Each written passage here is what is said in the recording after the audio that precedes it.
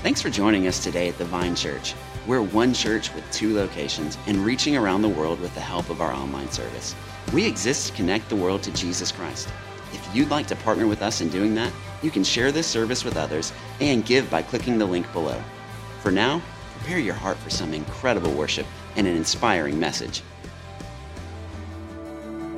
Who am I that the highest King would welcome me? I was lost and he brought me in. Oh, his love for me. It's his love for me.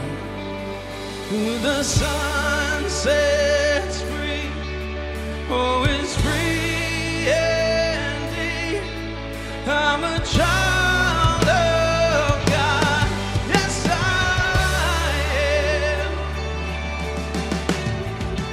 Free at last he has ransomed me, and his grace runs deep. While I was a slave to sin, Jesus died for me. Yes, he died for me. Who the sun sets free, oh, is free indeed. I'm a child of God, yes I am. In my Father's house, there's a place for me. I'm a child of God, yes I am. I am chosen, not forsaken. I am who you say I am. You are for me, not against me. I am who you say I am. I am chosen, not forsaken. I am who you say I am. You are for me, not against me. I am who you say I am. Oh, I am who you say I am. Who the sun sets free, oh, is free indeed. I'm a child of God, yes I am. In my Father's house, there's a place for me.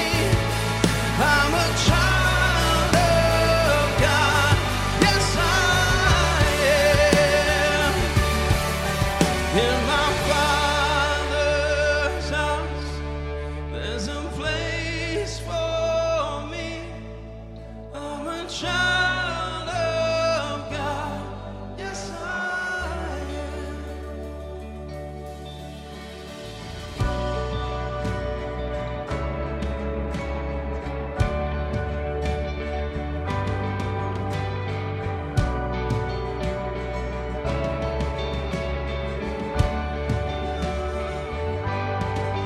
I am chosen, not forsaken.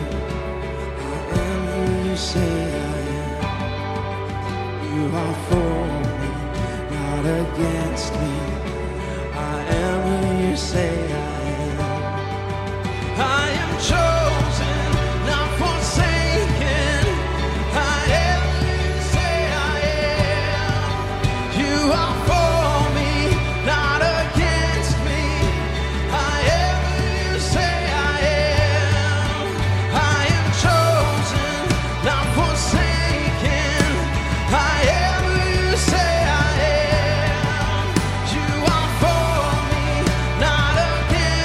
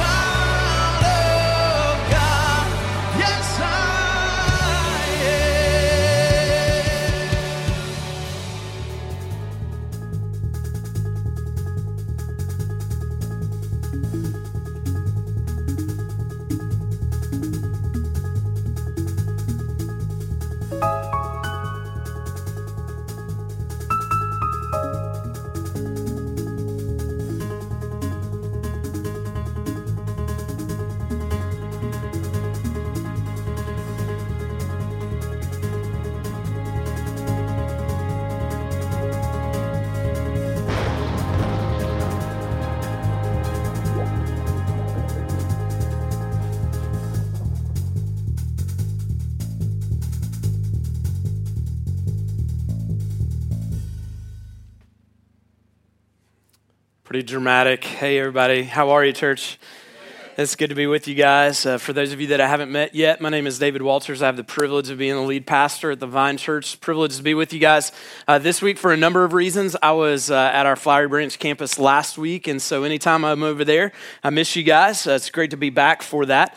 Number two, it's St. Patrick's Day, and I'm a bad Irish guy for two reasons. Number one, I don't have any green on. That's why I'm carrying around my Vine pin. That kind of gets me away from being pinched. But also, I don't like beer. I know, like, people say it's an acquired taste, and I'm like, anything you got to acquire a taste for is probably not something you should be drinking. But anyway, so I'm like bad Irish guy, and I'm actually Irish. My middle name is Cochran. You can't get any more Irish than that, people. So, but if you're sitting next to somebody that doesn't have green on, just give them a little, hey, welcome to the Vine Pinch, and tell them you're glad to be with them this morning. Some of y'all put the safety gear on this morning. I was talking with one of our first-time guests who had a green scarf on, and I was like, good move. I need to get me one of those.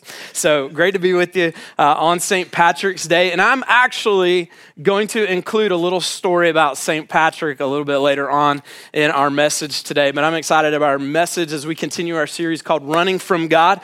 We've been getting a lot of feedback from you that this has been a very powerful series so far. And I believe that God will continue to bring power into our lives through this series. How many of you growing up, you heard something said from an adult, maybe even a parent, that you swore you would not say when you got older? Anybody?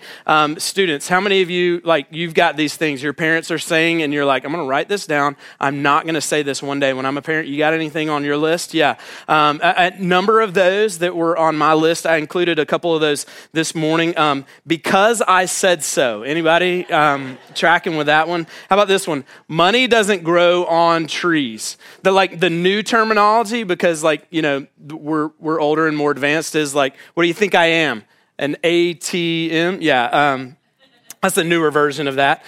Shut the door, you weren't raised in a barn, yeah. Or shut the door, we can't air condition the outside. You know, like, there's a couple of variations of that. If your friend jumped off the bridge, would you jump off the bridge, right? Yeah, that's crazy. And the answer to that is probably yes. Like, if they pop back up out of the water, then I'm going in. And then this was one that we heard a lot, especially in the, like, old school station wagon where you just got to run around and play in the back. It was like, you know, jungle gym in the back. Y'all remember those station wagons where the seat faced the back? Those were awesome. How many of you just, like, flashed the people that were... Okay, guys, how many of you just flashed the cars that were behind you, like, down the interstate? Anyway, yeah. Don't make me pull the car over. Yeah, I like that one. Occasionally, I'm not known to get, like, that mad, but occasionally I'll pull that one out. But this was one that I loved growing up. It was, I'm not going to tell you again. Yeah.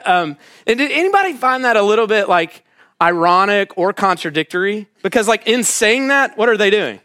They're actually telling you again. Like, I just thought that was, but I wasn't sarcastic enough. Like, I'm sarcastic, but not sarcastic enough to be like, hey, you actually just said that again. Because one of the other things that I heard growing up a lot, and if I wanted to, like, see the rage of my dad, who is a very peaceful man, it was to talk back. Because one of his biggest pet peeves, and one of the things that he said was, don't talk back, especially to your mama. So, like, there was no sarcastic reply. I thought y'all would laugh a little bit at that. But anyway, apparently you had that kind of dad too. You know, it was like, don't talk back to adults, especially to your mom. You want to see the wrath of God. There it is, right there, if you were to do that. And so I would not respond back. And that's why, like, at that moment when I wanted to reply sarcastically, because I said so was good enough for me. That was it, you know, because I said so. Today, what we're going to discover is that when we run from God, we don't have to worry about God saying, I'm not going to tell you a second time.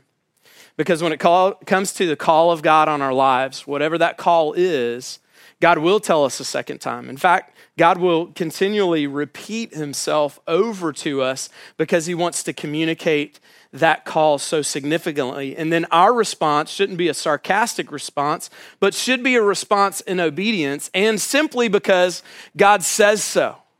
And because I say so, it is really a statement of, I need you to trust me. And if there's any person that we can trust when it comes to the call on our lives for certain obedience in certain situations and circumstances, it is God.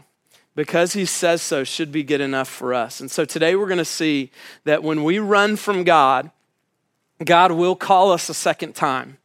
God will continually call us to that which he called us to, and he will do that, and we should respond because he says so. And so if you brought your Bibles or you've got a Bible app, I want to invite you to go with me to Jonah chapter 3. The book of Jonah is pretty much right in the middle of the Bible. It's found in a portion of the Bible that's known as the Minor Prophets. We'll have a summer series about the Minor Prophets. It should be a great time. He's one of those minor prophets, but he had a major life event happen to him. He got swallowed by a great fish. Now, I don't know if you're here today for the first time. This is your first time in church. You just heard that statement and you're like, that seems pretty crazy that a man could be swallowed by a great fish. And maybe you're kind of new to church. Maybe you're a little skeptical about things. Good news, we've got an Easter series where we're going to talk and address some of the skeptical aspects of our faith. But maybe you're thinking, hey, that seems a little crazy that a man could be swallowed by a fish. I don't know if you saw a headline that happened 2 weeks ago, that there was a man that was actually swallowed by a fish. A great whale. They said it was about 30 feet long. That sounds like a fish that could swallow a man. And he got about halfway in, and apparently the fish decided, hey, this isn't what we normally swallow, and opened his mouth and let him get out. So he survived. Maybe we'll have a little bit of footage for you next week. So if you're thinking this is a crazy story, not so crazy. Here's what's not crazy either. That each of us, we have 3 calls on our life. This is a universal call that we all have. And the first one is to follow God. It's to enter into a relationship with God where we recognize that God is our God and we belong to him. We're called to follow him. And he has specifically given all of us an invitation through the person and the work of Jesus. When Jesus shows up and he declares whether you're religious or irreligious or non-religious, God desires a relationship and we're called to follow him. He's made that possible through his perfect life, his death on the cross, his resurrection from the dead, where all of us, regardless of how distant we have been from God, can come back to him through the forgiveness of our sins, made right by his love offered to us. That's the first call that we all have. The second call that we all have is for deeper fellowship and friendship with God. God wants to be your friend. God wants to be a great heavenly father or a great parent to you, but God also wants to call you friend. Jesus says, I used to call you my servants, and that's what you were, but now I call you my friends because that's who you are. We grow into a relationship with God where God knows us deeply and we know God deeply through that relationship. And then the third call that we all have on our lives is a call to find our purpose. It's a call to find our purpose. We all have a general purpose on our lives, and that is to bring glory to God in all that we do. We get that purpose from our existence because we were created in God's image and his likeness. And so when people look at us, regardless of what we look like, when they look at us, they should see the image and the reflection of God reflected in our lives and in our behavior and who we are. But there's a specific call that we all have. It's the reason why you're here. That's distinct and different from the reason that everybody else is here. And God wants to reveal this to you. God wants you to discover what that plan and that purpose is for your life, how you're uniquely wired and uniquely gifted to bring glory to him in this world. And we see that played out in Jonah's life. Where Jonah gets a specific call, and the specific call is to go to a group of people called the Ninevites. They're kind of like terrorists a few years ago, and terrorism has been in the news. And so if you were called to go to reach some terrorists, how would you respond? Well, Jonah, in his specific calling, he actually retreats and he actually runs away from God. He's swallowed by a great fish. And then last week we discovered that when you run from God, one of the tail signs of running from a relationship is you shut off communication, right? Well, then he decides that he's going to pray, and God hears him despite his guilt, despite God's judgment on his life, despite his distance, despite the impossibility, and despite the fact that it seems like he's out of time. God responds and hears his cry, and then the whale spits him out on the dry land. He goes about his journey. Today, what we're going to discover is after Jonah has prayed, God speaks to him, and we're going to see what God says to him. And so we'll be in Jonah chapter 3. We're going to read the first 2 verses. We'll pause for a little bit of teaching, and then we'll continue with the story. Then the word of the Lord came to Jonah a second time. Everybody say a second time. A second time saying, arise, go to Nineveh, that great city, and call out against it the message that I tell you. And so Jonah gets out on dry land. Apparently you can't hear from God while you're in the belly of a fish. So he gets out on dry land, and a word of the Lord comes to him, but it comes for a second time. It's not the first time, it's the second time. And this is where God doesn't say, hey, I'm not going to tell you again. This is where God says, hey, I've got a calling on your life, and no matter how many times you run from it, I'll repeat that calling until you respond in obedience. And he says, hey, I want you to go to these people called the Ninevites, and I want you to tell them the message that I'm telling you. And so many of us, we kind of expect that maybe in life we should get something fresh from God, when God's still waiting us to respond in obedience to what he's already told us. We won't get a new from God until we do something old for God. I want to invite you to write that down if you're taking notes. God will not tell us something new until we do the something old. I was talking with some of our outreach ministry partners who were trying to raise funds to go across seas and to begin full-time mission work.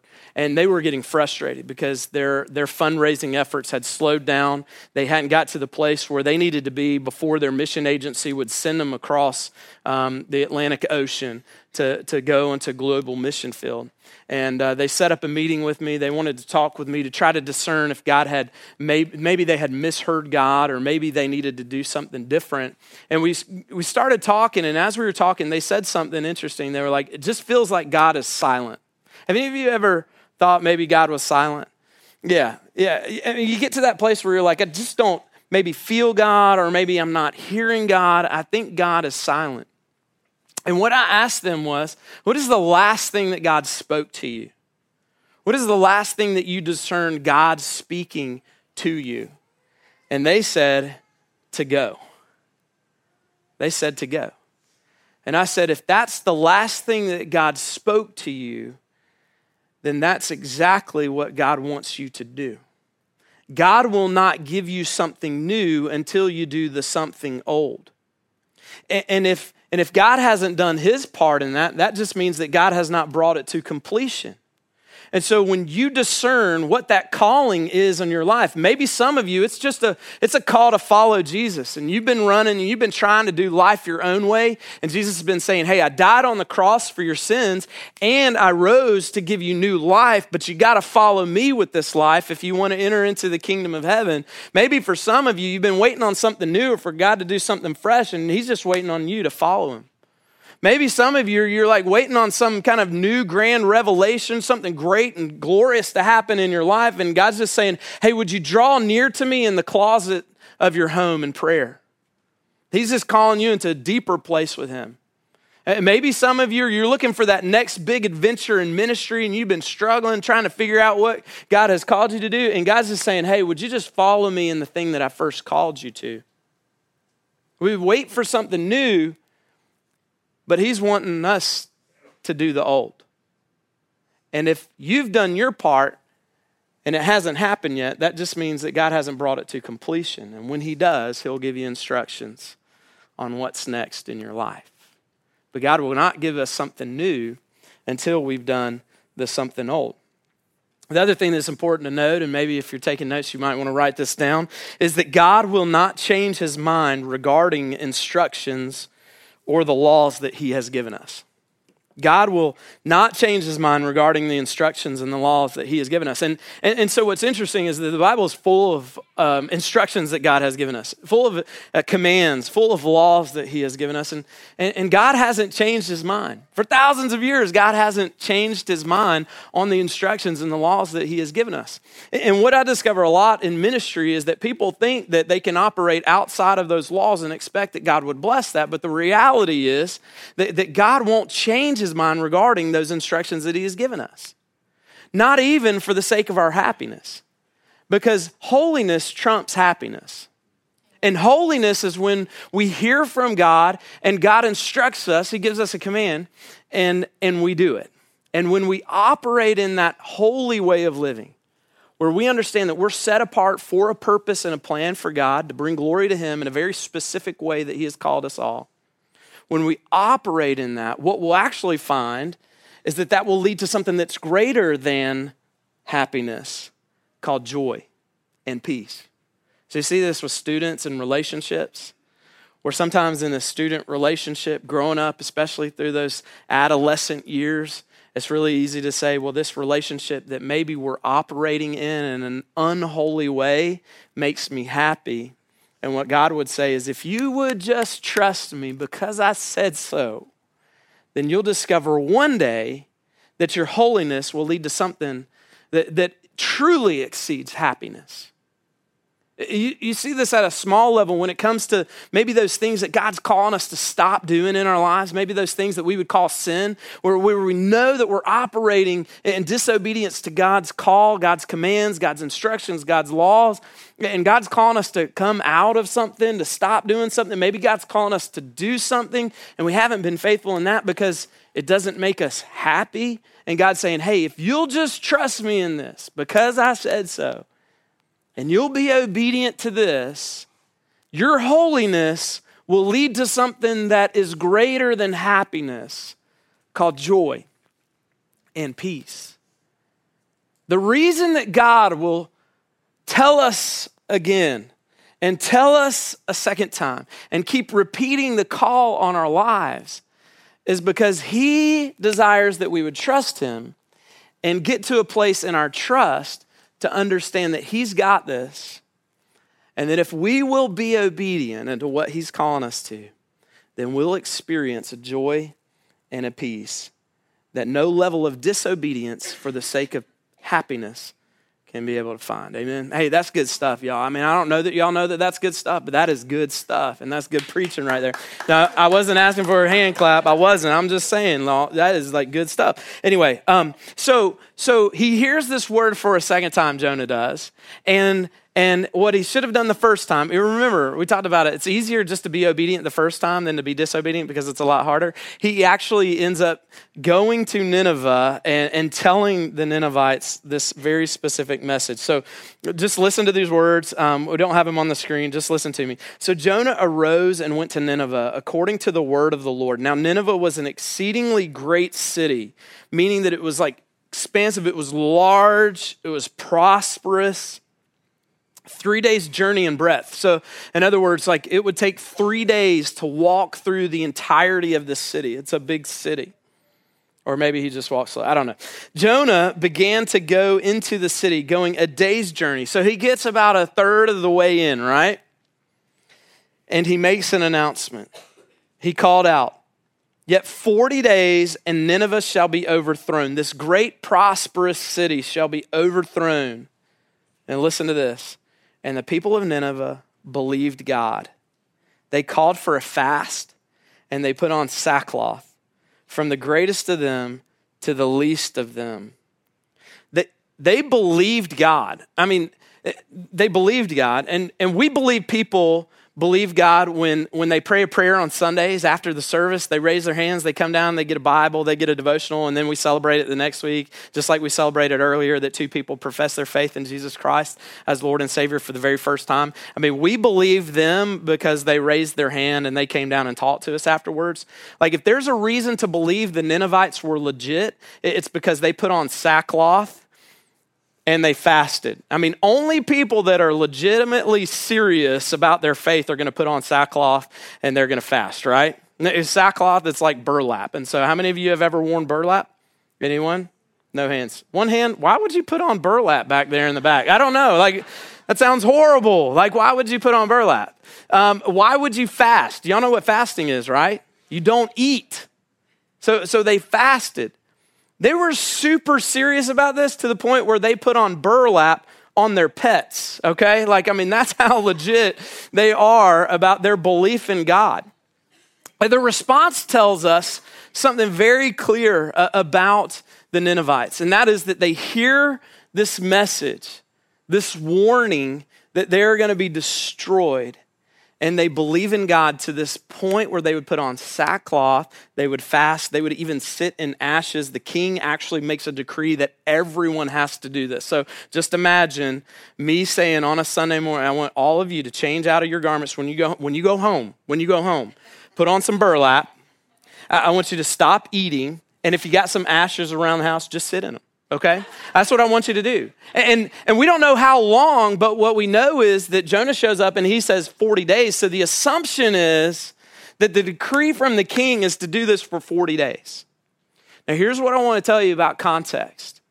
When you go back to the Old Testament and people put on sackcloth, it was a way of mourning death. And to mourn wearing sackcloth for 40 days was specifically to mourn for death. So they're doing this beforehand because they won't be able to do it afterwards. So the Ninevites get a message that they're going to be destroyed in 40 days. And immediately what they do is they put on the clothes that mourn death. What are they mourning the death of? Themselves. They mourn the death of themselves. And you know what I think? I think that when it comes to our response to God's call, many of us need to get to a place where we mourn our impending death, where we become more aware of our impending death. That whatever we're experiencing right now, and whatever our ambition is right now, wherever our Tarshish is right now, where we'd rather retreat to, whatever that happiness is that we would seek to find over holiness, that we would actually start to mourn our impending death, to recognize that we only have a brief moment here on this earth, but we got a long time in eternity, and we should start living for that now. And Jesus says, hey, that if you want to hold on to your life, you're going to lose it. But if you'll lose your life for my sake, you'll find it. In other words, if you'll live like you're dead, then you'll actually experience life fully alive. So many of us are disobedient to the call of God on our life, whether it's to follow him or to grow deeper in a relationship with him, or to be very specific in the way that we're living our lives, glorifying him and bringing others to a place of belief that we would rather hold on to this idea of life. And it's so bad in American culture. And what we're actually doing is we're actually dying. Where if we will mourn our impending death and live like it now, we will find life. We will find that thing that is greater than happiness, called joy and peace, because we trust God. Because we trust God. They put on the sackcloth and they fast. They go without food. They put on ashes, or they sit in ashes. And when you combine all those things together, it's not just a mourning of death. It's also an act of repentance. And so what they do because of Jonah's message is they say to God, hey, God, we recognize that we're about to die, but we turn, even if it's for 40 days, even if the clock is ticking, we are changing our mind and we are turning around. We are coming back to you. And when we come back to God, when we turn around, we said it the first week, what we discover is that God's there, that God is there. And listen to what happens for the Ninevites. When God saw what they did, how they turned from their evil way, God relented of the disaster. When he saw what they did, that they were legit and that they were serious, he relented. Now, and I don't want to contradict what I said earlier, that God won't change his commands, his instructions, and his law. And so we're not contradicting that for a couple of reasons. Number one, when Jonah got there and he showed up and he said, hey, in 40 days you're going to be destroyed, he did not include this phrase, thus saith the Lord. You got to be careful when you say, thus saith the Lord. You got to be really careful. He doesn't say, thus saith the Lord. And we don't have any instruction necessarily that God spoke directly to Jonah. Jonah said directly what God said for him to speak. Now, God might have said, hey, in 40 days, I will destroy the people, and that's the authority that he was speaking, but we don't have him say, thus saith the Lord. A lot of the other prophets, when they get done talking on behalf of God, they say, thus saith the Lord.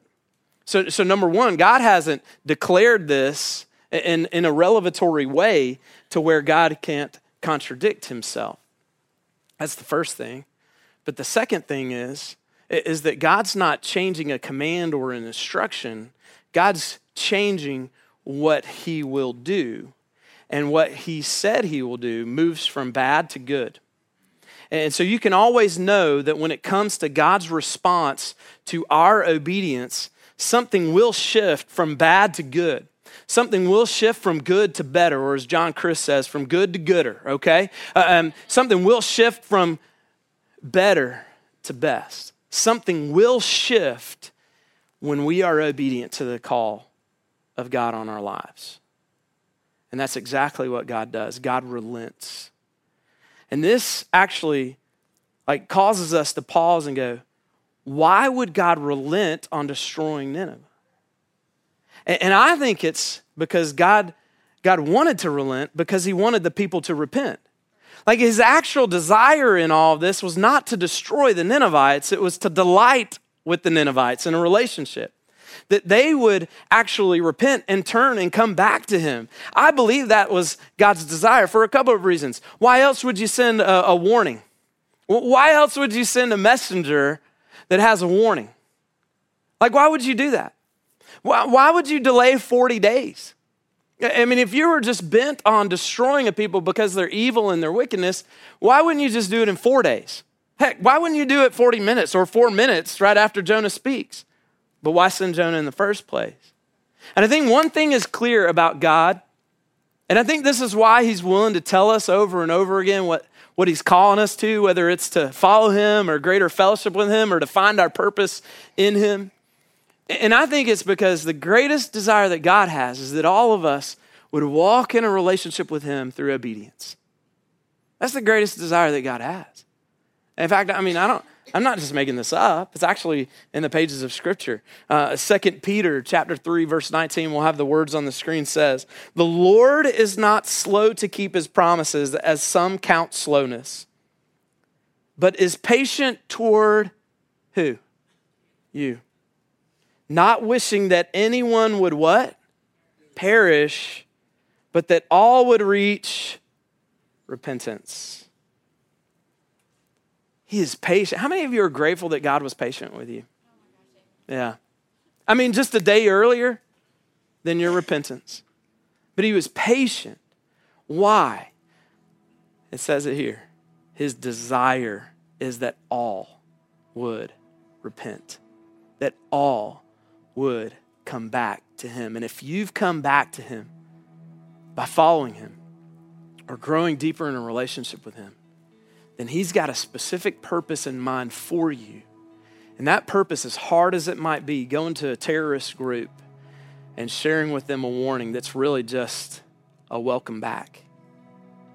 Going across the seas and fundraising might be a little tough. Going to your workplace, going to your play place, going to your neighbors, whatever it is that God has called you to specifically, if you will walk in obedience because he says so, it will lead others to a place where they can come back to him. In the same way that God was patient with you, God is patient for them. So my question for you is, will you follow? Will you be obedient as Jonah eventually is? If you will, because he says so and you trust him, then you will move and something will shift in your holiness to something greater than happiness, true joy and peace.